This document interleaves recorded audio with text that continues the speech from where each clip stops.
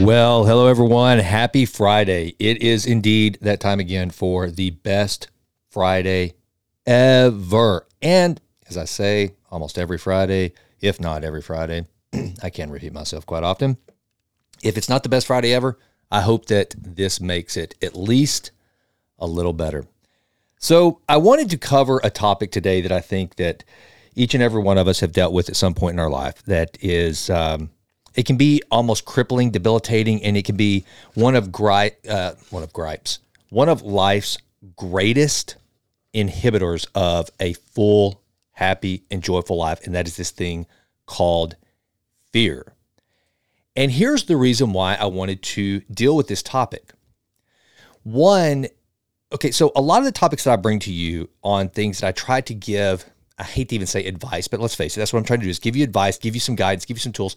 A lot of the things that I'm uncovering or that I'm bringing to the fore on this show are things that I have personally dealt with in my own life. And one of the biggest ones for me has always been fear. And let me explain this. Now, fear comes in many different flavors, as all of you I'm sure can attest to. And here's what it looked like for me early on in my life. So when I graduated from undergrad and I took my first job, it was at a division of a company called Computer Sciences Corporation. And the division that I worked for, it was a standalone subsidiary. And the large national credit bureau, Equifax, which many of you have heard of, they had a put on my company. What that meant was they had the right to purchase my company by, I won't bore you with all the details, by some deal that had been done years before I joined the company. And so I always had lingering in the back of my mind this idea that one day Equifax was going to exercise this put and I'd be out of a job. It never occurred to me that I might be actually good enough at my job that Equifax would keep me on board. I just always thought, you know what? If they exercise that put and they acquire CSC Credit Services, I'm out. I'm done. I'm gone. I'll lose my job. And so it was about 6 months to a year into that first job that I got scared and started looking for another job. Well, then I go and I work for an executive search firm that was started by one of my colleagues at CSC, a guy named Chris Myers, phenomenal guy, one of the most successful human beings that I've ever known in my life, just a terrific guy all around, good dad, good businessman, just awesome, prince of a guy. And he treated me basically like a younger brother. I go to work for him, but it's a small startup and the fear starts to set in. What if this company doesn't make it? I just don't know. I'm about to have our first child. And again, fear starts to settle in. So before I even give that opportunity its due, and by the way, I was making really good money. I mean, the company, it still exists today. Chris is still running the company. He's made millions in this company. I could have made millions at that first company, or that second company rather, on my resume. But fear set in and I escaped. And I went to another company. And this went on until finally at 28, I bought my first business and whatever. But for me, that's what fear looked like for much of my life. It would cause me I would worry about something that could happen. It hadn't happened, right? It only existed in my imagination.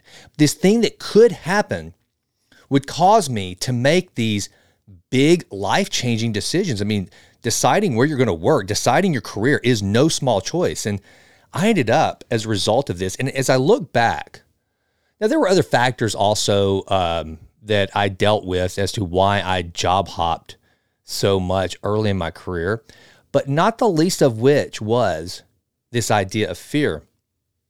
And right now we're living in such a weird and uncertain and crazy time that I thought, you know what, this would be a good time to really dive into fear and give some practical applications that I've used through the years to deal with fear. So I want to tell you about one of the first. So those of you who are in business, and even if you're not in business, but for the entrepreneurs out there, this is one of the greatest bits of advice that I ever received from a local business owner here in East Texas, a guy named Robert Pelche, very successful car dealer and a very successful business guy. When I first moved to Tyler and I bought my first real estate company, Robert and I would have lunch almost every week, and he served as a mentor to me. And one of the greatest pieces of advice he gave me, one day I was I was talking to him about how I was afraid of not succeeding in my business. Now, you have to understand something. That first company that I bought, folks, I did not have the money to buy a company. All in that acquisition, it wasn't huge, but given the real estate, the office building that I bought, plus the business, it was about $500,000. But I was 28 and I didn't have 500 grand. So I leveraged myself to the hilt through owner financing, some bank financing. What little savings I had, I put in reserve to get me through. And I was constantly scared to death of going broke. I was in a new town and a new business. And I was sharing this one day with Robert. And here's what he told me. He said, all right, here's what you do. I want you to do the same thing that I've done. Now, obviously his business was significantly larger, but this is a practice that he had implemented early on, and he found that it worked really well for him. So this is how I want to lead into how you can most effectively deal with fear. He said, what you do, he said, take out a note card. And he said, write down A, B, and C. And he said, this is what I've done. He said, if we go through, if we go through some major economic downturn that really impacts the auto industry, I know what I'm going to do. And that is something, he said something like, I'm going to reduce my advertising sales by this percentage. I'm going to look at my head count and possibly reduce it by this percentage. He had all these things planned out. He said, that's scenario A. He said, if that doesn't work, I'm going to go to B. And then I've got a C. And so no matter how bad things get, whatever fear he could think of, whatever worst case scenario he could think of, from, bad, really bad to Chernobyl, he had some idea, some contingency plan for what he was going to do. And he said, I put that in my desk and I forget about it. And then I go about my business. He said, I work with the peace of mind of knowing that if something goes wrong, if something goes bad, I have a way planned out to deal with it. And that frees me from that fear going into my business. And so that's what I did. I thought, and it was one of those magical things. And here's the deal. Here's how to shorten up that strategy. It's facing your fears. You see, the thing that a lot of people think is that that somehow people that are courageous, people that do magnificent things, people that take on these incredible feats, guys like Elon Musk in business, astronauts who are willing to go to outer space. I mean, I personally, I can't fathom being outside the Earth's hemisphere and no oxygen, no gravity. That would scare me to death. Okay, but these people, we assume that they're just fearless, right? We hear this, fearless. No, it's not about being fearless. It's like what Mark Twain once said. He said, let me get this right. Courage is resistance to fear, mastery of fear, not absence of fear. And that's what I think that you and I always have to understand. Fear is there for a reason. Our ancestral mind, our amygdala, that right there at the front of the brain, it's a filter to protect us for survival. So it's managing that fear. But what a lot of us don't do, and what I didn't do for years, was face the fear that existed only in my imagination, as most fears do. Balzac once said, most of our fears lie in anticipation. Stop right now as an exercise and think about your greatest fear. And I want you to ask yourself this question. What do you think the actual likelihood of that fear coming to pass is? Okay. Now, chances are, if you really are honest with yourself, you know that the chance is probably pretty slight. It's whatever your greatest fear is. Now, that doesn't mean that it's not merited. It doesn't mean that it couldn't happen. In fact, that's the whole point of this, is that I can't stand here, and nor would I ever. It would not be responsible of anyone to tell you, here's how you eliminate all fear. Do you know that there are actual people that have an element in their brain where their amygdala does not function properly, and they have no fear? Now, on the surface, one might think, well, that sounds great. No fear. But it's kind of like, when I think of that, I think of the Green Mile. If you remember in the Green Mile, the tragedy at the end of that movie was Tom Hanks' character he had taken on John Coffey's ability for immortality. He never died. So on the front end, we think, gosh, if I could live forever, that'd be great, wouldn't it? Well, not if you become like that character in the movie where his wife had died, his children had died, all of his friends had died. He was living forever. And living forever and outliving everyone that you've ever known, that's not such a good thing. Well, it's the same thing in this case. Without fear, you die. If you don't know that you shouldn't pet a grizzly bear in the wild, then things are going to go bad for you. So fear is actually a means of survival. But then it comes down to, how do we deal with that fear? It's not the absence of fear. It's not eliminating fear. It's how to have a healthy relationship and understanding and control of fear. That's what we want to get to. And that's what I have tried in my life to master, because I don't ever want to make a decision. This is one of the things I would challenge you with. Ask yourself, if you're ever about to make a decision, are you making a decision out of fear? Fear-based decisions are generally not good decisions. And most of our greatest fears do, in fact, lie in anticipation. They're not real. It's imaginary, but we obsess over them. So whenever I was first trying to start, again, not eliminating, but managing fear, it was during this time that I really started to dive into Stoic philosophy. And Zeno, the father of Stoic philosophy, here is his kind of his mantra, if you will, or his philosophy and Stoic philosophy buttoned up. Now, there's more complexity to this, but I want to simplify it for the sake of this argument as it relates to fear. Stoic philosophy essentially tries to separate that which we have absolute control over, those things that we know we can manage and impact the outcomes of, and those things which we cannot. And one of the things that maybe I'll include this in the show notes, a quick little diagram. A boss I had years ago first showed me this, and he was talking about how to manage a business.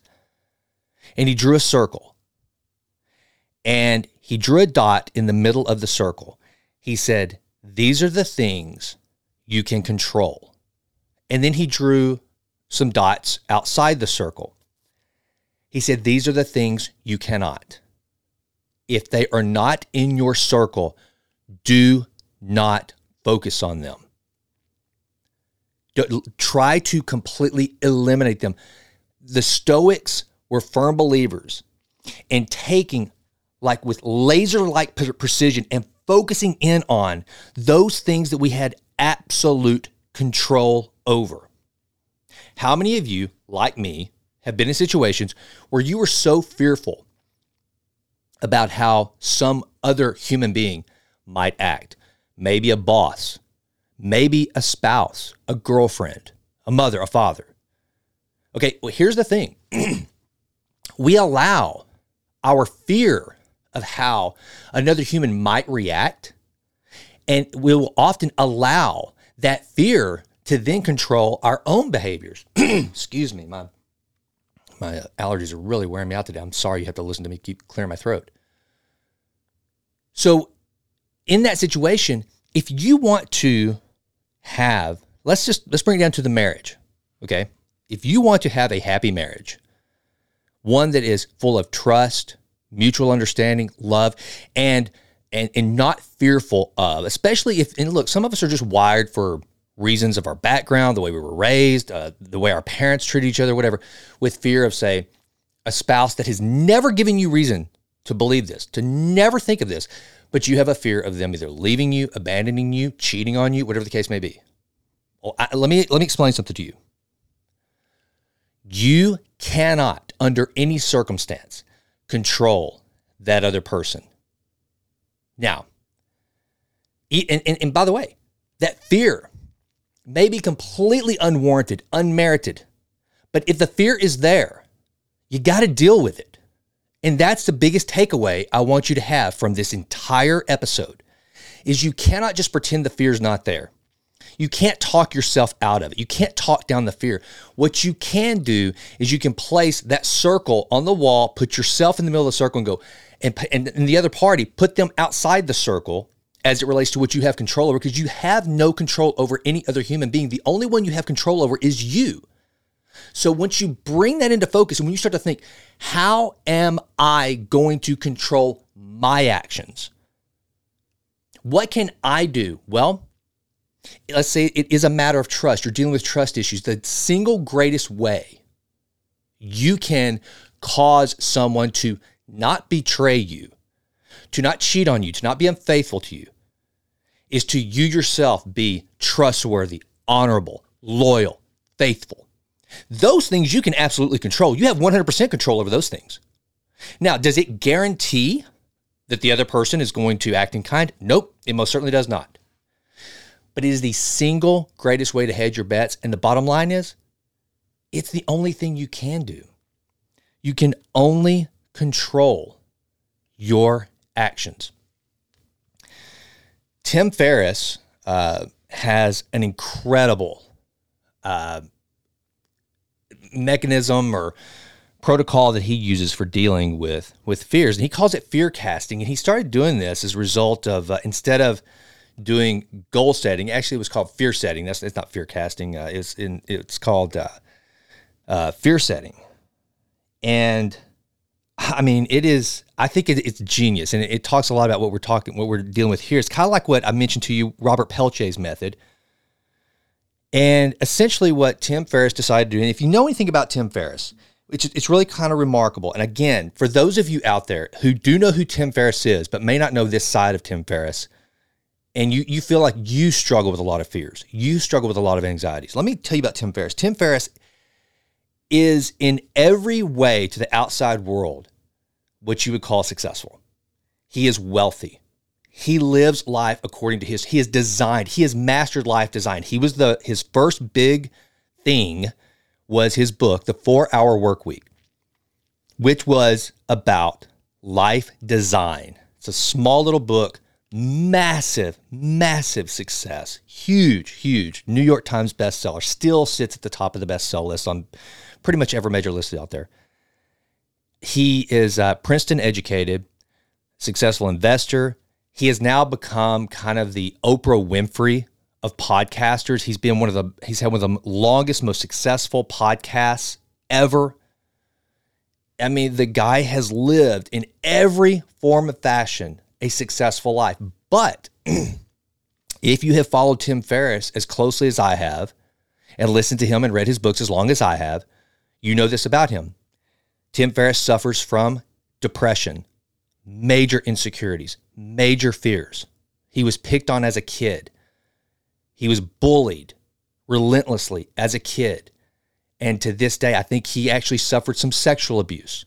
I mean, he has suffered and he's brought those things into, and he's been very transparent about it. He's been very open. But the point is, he's also, as a result of these dark places in his life, dealt with a lot of fear and anxiety. He's dealt with insomnia for years. So if you're listening to this and you're someone and you're thinking, my God, what's wrong with me? Hey, look, the best among us deal with fears and anxieties and insecurities and depressions. And so what Tim did, he had gone through this time in his life where he was building his first company, which was Brain Quicken. It was I guess it was a protein bar company that he had developed or created. He didn't know what the hell he was doing. He'll tell you he didn't know anything about business. And he was working like 18-hour days, just not sleeping. He was taking pills to wake up. He was taking pills to go to sleep. He had a girlfriend that finally said, I've had enough. I'm out, because he was giving no attention to her. He was just burned, completely burned. And so he decided, what would happen if I checked out and I traveled the world for, it was 6 months to a year. I don't remember the exact timeline. Which, imagine, you think about that for yourself. What would it mean to just go, I'm out for a year? Now, the first thing that would happen, you'd be flooded with all the fears of the what ifs, right? What could happen? Well, What Tim did during this time was he created this little metric. Okay. And so you can do this too. And again, I'll put in the show notes a little image of this that he uses where he calls this, again, fear setting. And it has imagine three columns on a piece of paper where you take as categories and you do this one. First of all, define it. Define it. Kind of like what Robert Peltier told me. You define the problem. What is the worst thing that could happen if you take the action that you're talking about? Let's say that it's changing jobs. Let's say that it's taking the family on a trip around the world when you think to yourself, oh my gosh, and I'm going to get back to that in a minute. Hopefully I'll remember to come back to that. You're going to take some just what would seemingly be an extravagant trip. Okay, so you define it. And you think, okay, what's the worst that could happen? Well, let's say that you decide I'm going to go on a trip around the world. And this is one of the things that Jimlin and I, we've talked about this very deeply because we want to take Rylan and Abby as a graduation gift on a really nice European trip. And that's scary for a lot of reasons. It's scary to be away from our businesses that long. The financial cost of it is going to be painful. And so we've written that down. And so we've defined it as what is the worst that could happen if you take the action. And essentially for us, the worst is lose some sales at the store, just the financial impact of it, which basically, I'll tell you this, we would never borrow money to do a trip like that. So essentially it comes down to, well, we would spend the money on this thing and then a catastrophe would come up that the money we had in reserve or the money we used for the trip, we wouldn't have that money to use to overcome whatever catastrophe might befall us, okay? So then you come to the next column, which is define is the first one, then it's prevent. What specific actions could you take to reduce the likelihood of these situations happening? Well, essentially what this means is that we have to focus deeply on having the staff ready and protocols in place ready for our retail business. How are we going to communicate? How are we going to make sure that we have our international service plans set up? How are we going to make sure that we can get to our Shopify dashboard? How are we going to make sure that there's, any outstanding projects that relate to our business are tied up and have a project plan already so that we know that we have at least hedged our bets to be away from our businesses as safely as possible. Let's have a contingency plan for if we've got 4 employees, they're all scheduled, 1 gets sick, 2 get sick, what do we do? Okay. And so then you figure out what are the big actions to take care of that and to prevent that thing from happening, which essentially all you can do is just plan, right? So you make out the plan for all the worst things that could happen and how you're going to prevent it. And then finally, repair. If the worst situation happens, if we lose 2 employees to COVID or something like that, what do we do? If the situation does happen, what would I need to do to get back to where we are or get back on the right track? So how quickly would we repair? And here's the thing that this does. So again, those columns are define the potential catastrophe. How can you prevent it? And if it happens, if the worst case scenario happens, how would you repair it? This does several things. One, like Robert Peltier said, it frees up room in your head to move forward because you faced it. You stared the dragon down, and what you realize when you stare the dragon of fear in the eyes, it becomes significantly smaller. If the dragon, think of it like this. A lot of us, our fears are like the wizard in The Wizard of Oz. The fear is up on the screen. It's this big, smoky, demonic-looking thing talking down to us. But it's crazy. When you go through exercises like this and you pull back the curtain and you look at the fear, what you find out is this feeble old man that you have blown up into this big monster, which in fact, it's really just something that you could absolutely deal with if you had to. More importantly, what you'll find when you pull back the curtain is there's usually nothing there.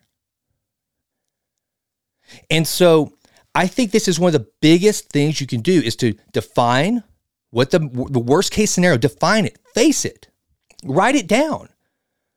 And then what could you do to prevent it? And then if it happens, even if it happens, then how do you repair it? Now, one of the things that Tim does also that I think is very invaluable is he goes a step further and he talks about, or he'll actually list over the next, I think his time frame is 3 months, 6 months, 3 years. If you didn't do this thing, what will it cost? Tony Robbins does a similar exercise that he calls his rocking chair test. When he's 80, sitting on a rocking chair, looking back on his life, what would the cost, what would the feeling, what would the emotions be for not taking a particular action? And this is something, I've mentioned this on the show before. I just read this book, I think it's called The Power of Regret, and by Daniel, or is it Stephen, I think it's Daniel Pink. I always get Stephen Pinkerton and Daniel Pink mixed up. But this one is Pink. And it's called The Power of Regret, I believe. And the thing that comes up as in most surveys when people are dealing, I think there's a great one, there's a big survey called the World Regret Survey, something to that effect that people can participate in. And most of people's greatest regrets are not the things that they did. Like you tried to start the business and you went bankrupt. I mean, bad. You took the trip and the trip sucked. It was awful. You got some sort of horrible parasite, whatever. Rarely are the major regrets that these people surveyed have things that they did do that didn't work out, but in fact are the things that they didn't do. And it sounds almost cliche. We hear this all the time. You know, when you're on your deathbed, you're not going to lie there and think of and regret the things you did. You're going to regret the things you don't. But it turns out that's pretty true. So what you have to do in a case like this, where you're just looking at, do I take the action or don't I take the action? You have to take it a step further. First of all, you prepare for it. You stare the fear down. You get that under control. And then you start to think of yourself, what are the consequences of not taking the action? And all of this put together will shrink the fear. What about relationships? If you all have not seen this documentary about Tony Robbins that I mentioned earlier, it's called I Am Not Your Guru. It's on Netflix, and it takes you into his Date with Destiny, his most popular seminar, and it's really quite remarkable. And there's this one scene where he confronts this lady in the audience. I think there's like 2,000 people in this audience. It's huge. And he's talking to her about a relationship that she's in. And he asks her a question.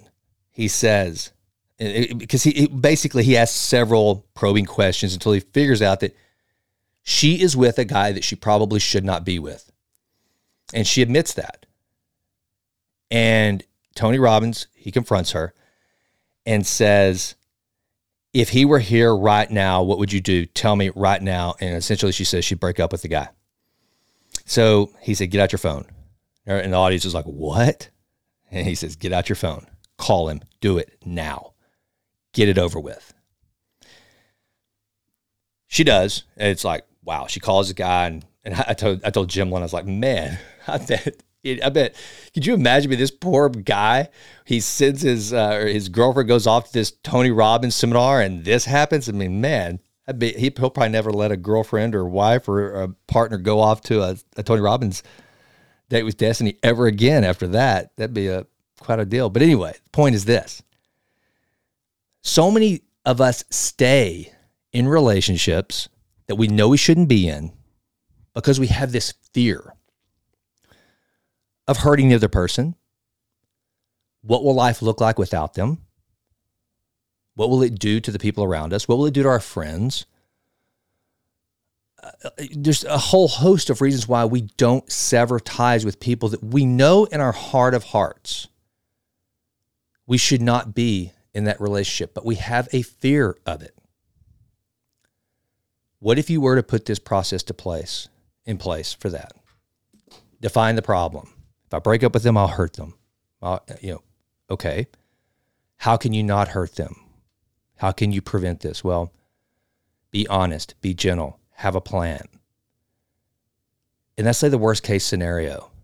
Let's say you tell them, hey, I'm ending this relationship, it's over. And they say, I can't function as a human being. What do I do? Well, then you think about how you can help other friends and incorporate the help of other friends and people that will help you, help them be supportive. But the bottom line, and then here, to me, this is a huge one as it relates to relationships. And I've been in this situation before. Man, this is aggravating. What do you do? What does it look like 3 months, 6 months, 3 years if you didn't take this action? What does your life look like? It's 3 more months, 6 more months, possibly 3 more years of misery with this person when you could end it today. And but the thing is, what we do is fear, we leave it behind the curtain where the wizard is. We leave it up on the screen, talking down with the smoke blaring and all that, instead of just walking over, pulling back the curtain and going. And here's what we always find out. You and I, we've got history as a guide. We always think that for some reason, even though we have this rear view mirror that's full of history and full of moments where we, even if we didn't want to, the things that we were most afraid of, we went forward and it turned out to be not that bad. Somebody once said, you know what's on the other side of fear? Nothing. There's nothing there. So often there on the other side of fear, you get there and it's like, oh, really? So even with all the history we have of our life, to look back and go, first of all, ask yourself this question: have I ever broken up or broken off a relationship before? My Lord, if you're of any age, surely you have. And by the way, put yourself in the other person's position. Have you ever been dumped? Have you ever had the relationship severed by the other person? Have you ever had the conversation with somebody and it's me, not you? Sure you have. All of us have been dumped at some point. Did you survive? Sure you did. Well, what makes you think that you are so much more powerful and so much stronger emotionally than the person that you might be breaking up with? The point is, I want to go back to what Mark Twain said, courage. So we think of courageous people as these people that they're just fearless. They have no fear. That is not true. Winston Churchill was afraid during World War II. I can assure you. I guarantee you he felt fear. Mark Devine, one of the greatest Navy SEAL commanders of all time and the founder of SEALFIT. Mark Devine knows what fear feels like.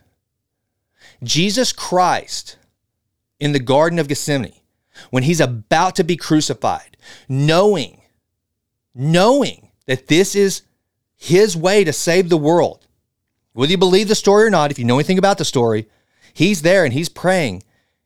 And in The Passion, the movie done by Mel Gibson, I think he does a great job of illustrating this. Jesus is literally sweating and fearful in the garden. The fear was there. Jesus Christ himself felt fear before going to the cross. But then he faced it and said, Father, thy will, not mine, be done. You see, it's not about fear not existing. We are always going to be dealing with fear. But like Mark Twain said, courage is resistance to fear.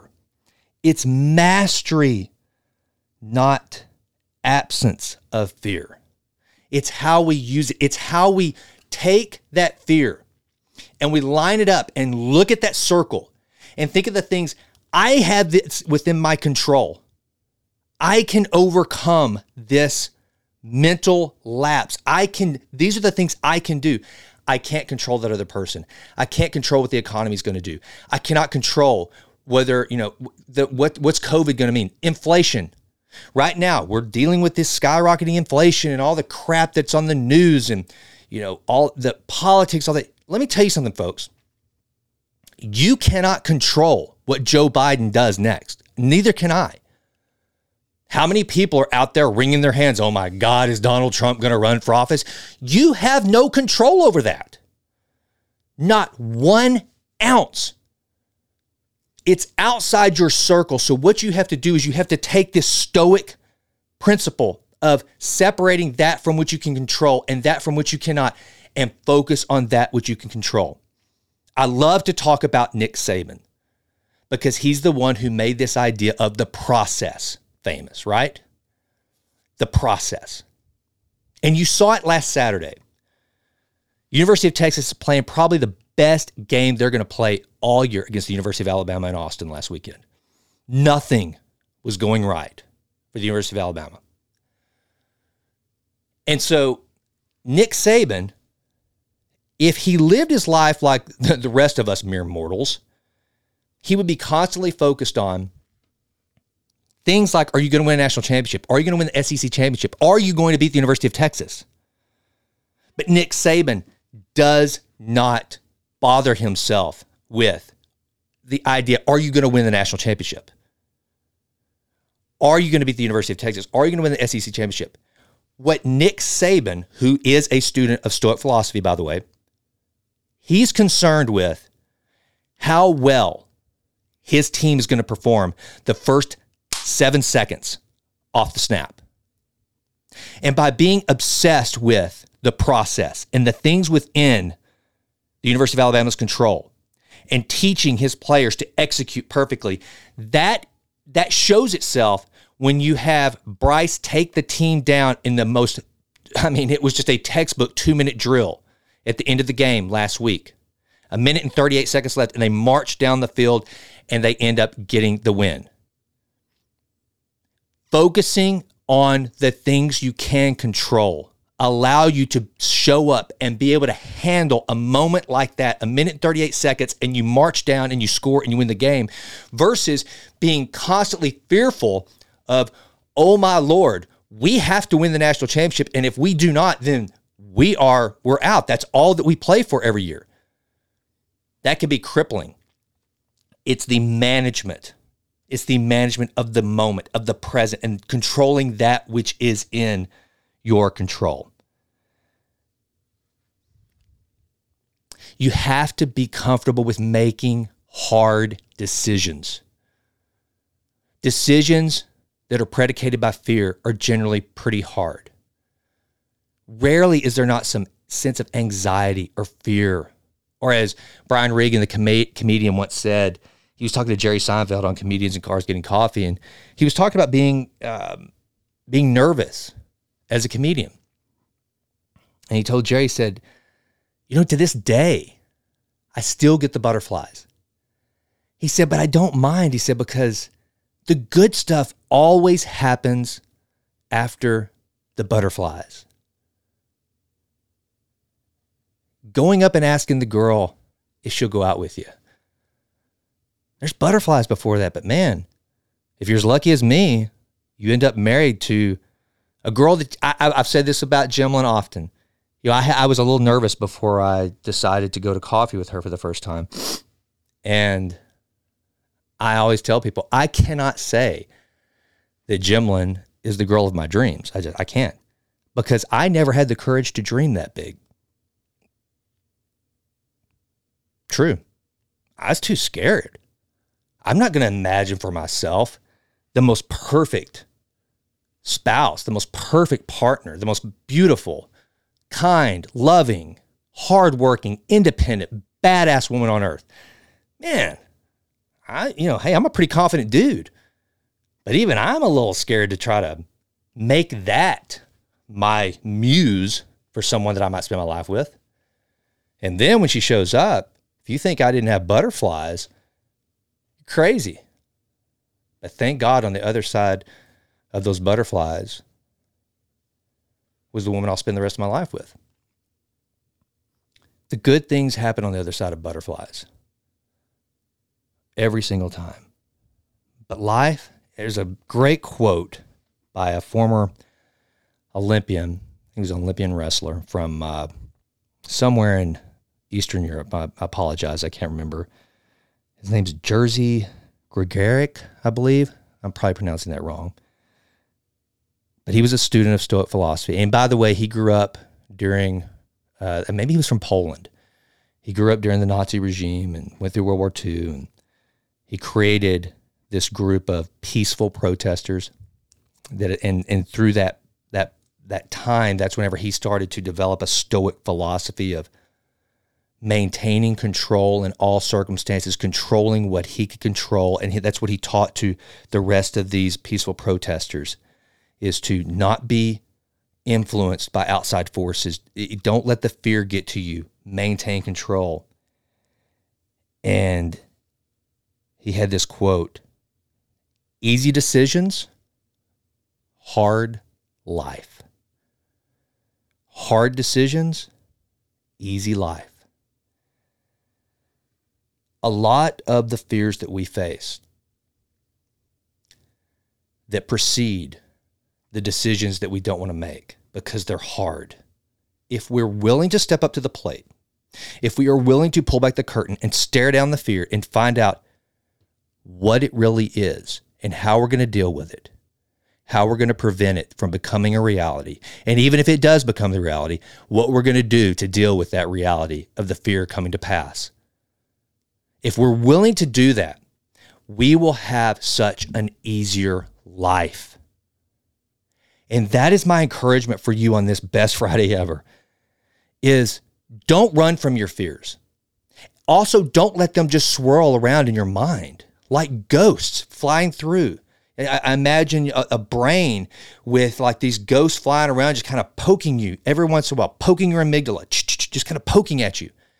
Instead, turn the light on and like cockroaches, make the fear go hide, and then be willing to go to the hiding place of the fear. And what you will find is what you thought was a 12-foot dragon or giant, whatever, is really just this tiny little gnat that's swirling around.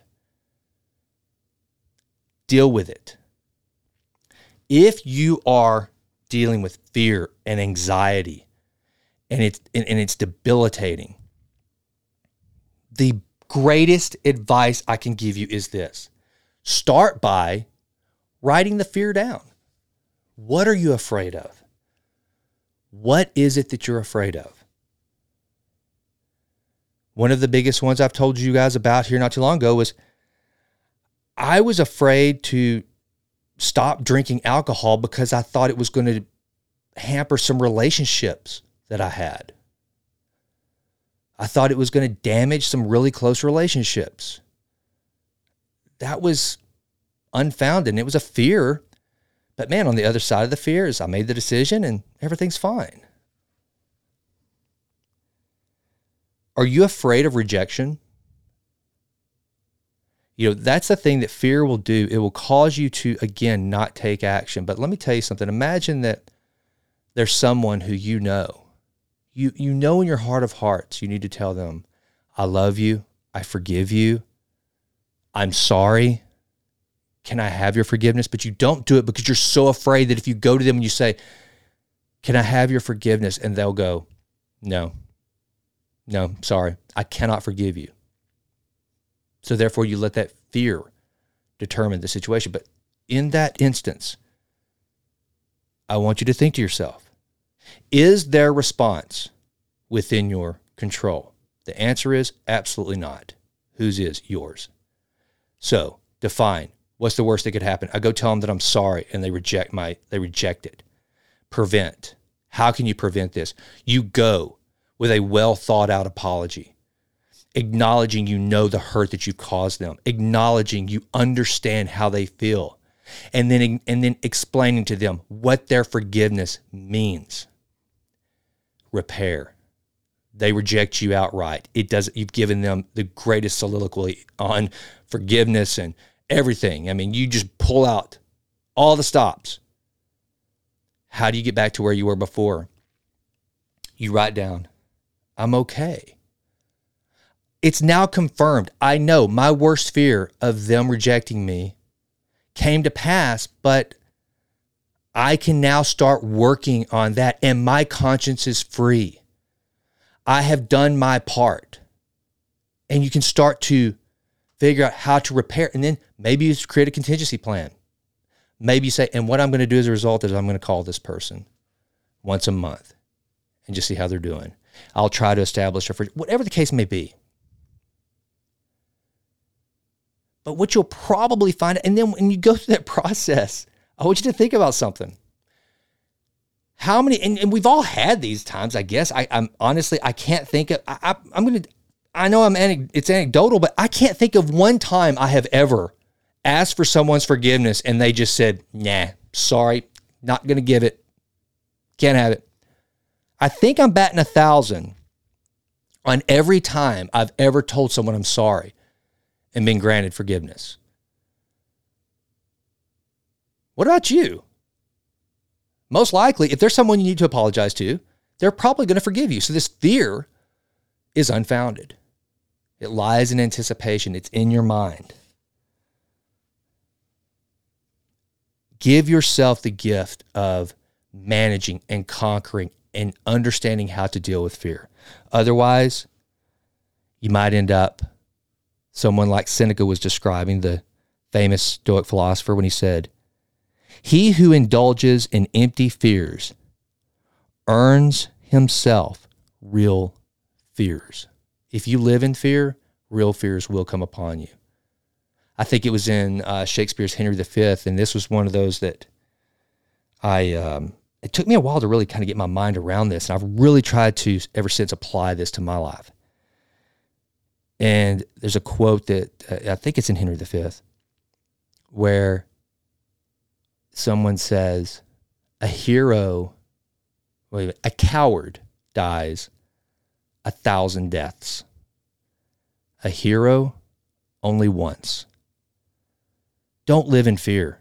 Don't live as though you're imagining yourself dying or being harmed or the worst case scenario happening 1,000 times. Live your life managing fear so that you only have to die to fear one time. That one time it's actually merited. Another one from Seneca that's great just to hold on to, and it's a good reminder for me. We suffer more in imagination than we do in reality.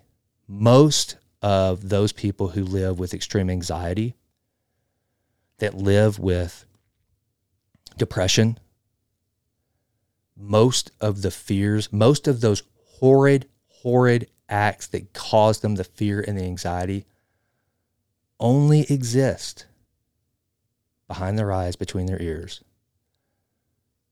There's not even a strong likelihood. I mean, if you really do the actuarials of so many of the things that we're afraid of. And when you finally get your mind around this idea of freeing yourself, it doesn't mean to be just a complete indifferent and aloof jackass. Don't get me wrong. But when you can take on this mindset of, I'm only going to invest my energy in those things that I have control over. And the moment when you feel fear well up within you, write it down. I am afraid I'm going to lose every penny that I own. If this inflation, if the stock market keeps crashing, if the Chinese take over, whatever the case may be. I mean, all these things right now, if so-and-so becomes president, if so-and-so becomes governor, if so-and-so doesn't become president, if so-and-so doesn't become governor, write down that fear. And then what are you going to do if it does happen? Have a plan. What is that going to look like? Because look, chances are you're still going to be here. If that thing comes to pass, you're still going to be around. What are you going to do? What are you going to do? How are you going to control that which is within that sphere that you have control of? How are you going to control your first 7 seconds off the ball in life? Final message on the process. John Wooden, legendary NCAA basketball coach of the UCLA Bruins. Coached greats like Lou Alcindor, later Kareem Abdul-Jabbar, Bill Walton. Rarely did he ever talk about a win or a loss or the score. Both Abdul-Jabbar and Bill Walton have both been quoted talking about this. Coach Wooden rarely discussed a win or a loss or the score of a game.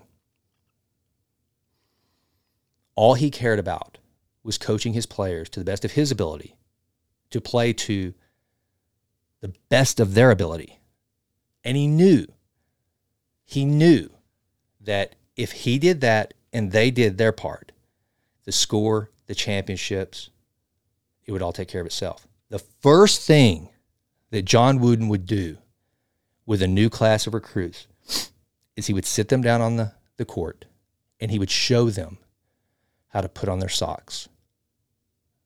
True story.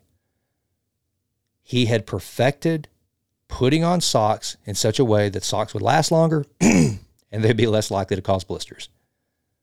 That was something he could control. That was something his players, they could control. He stopped giving them chocolate during practice or for energy because it made their saliva too thick and he thought it hampered their breathing.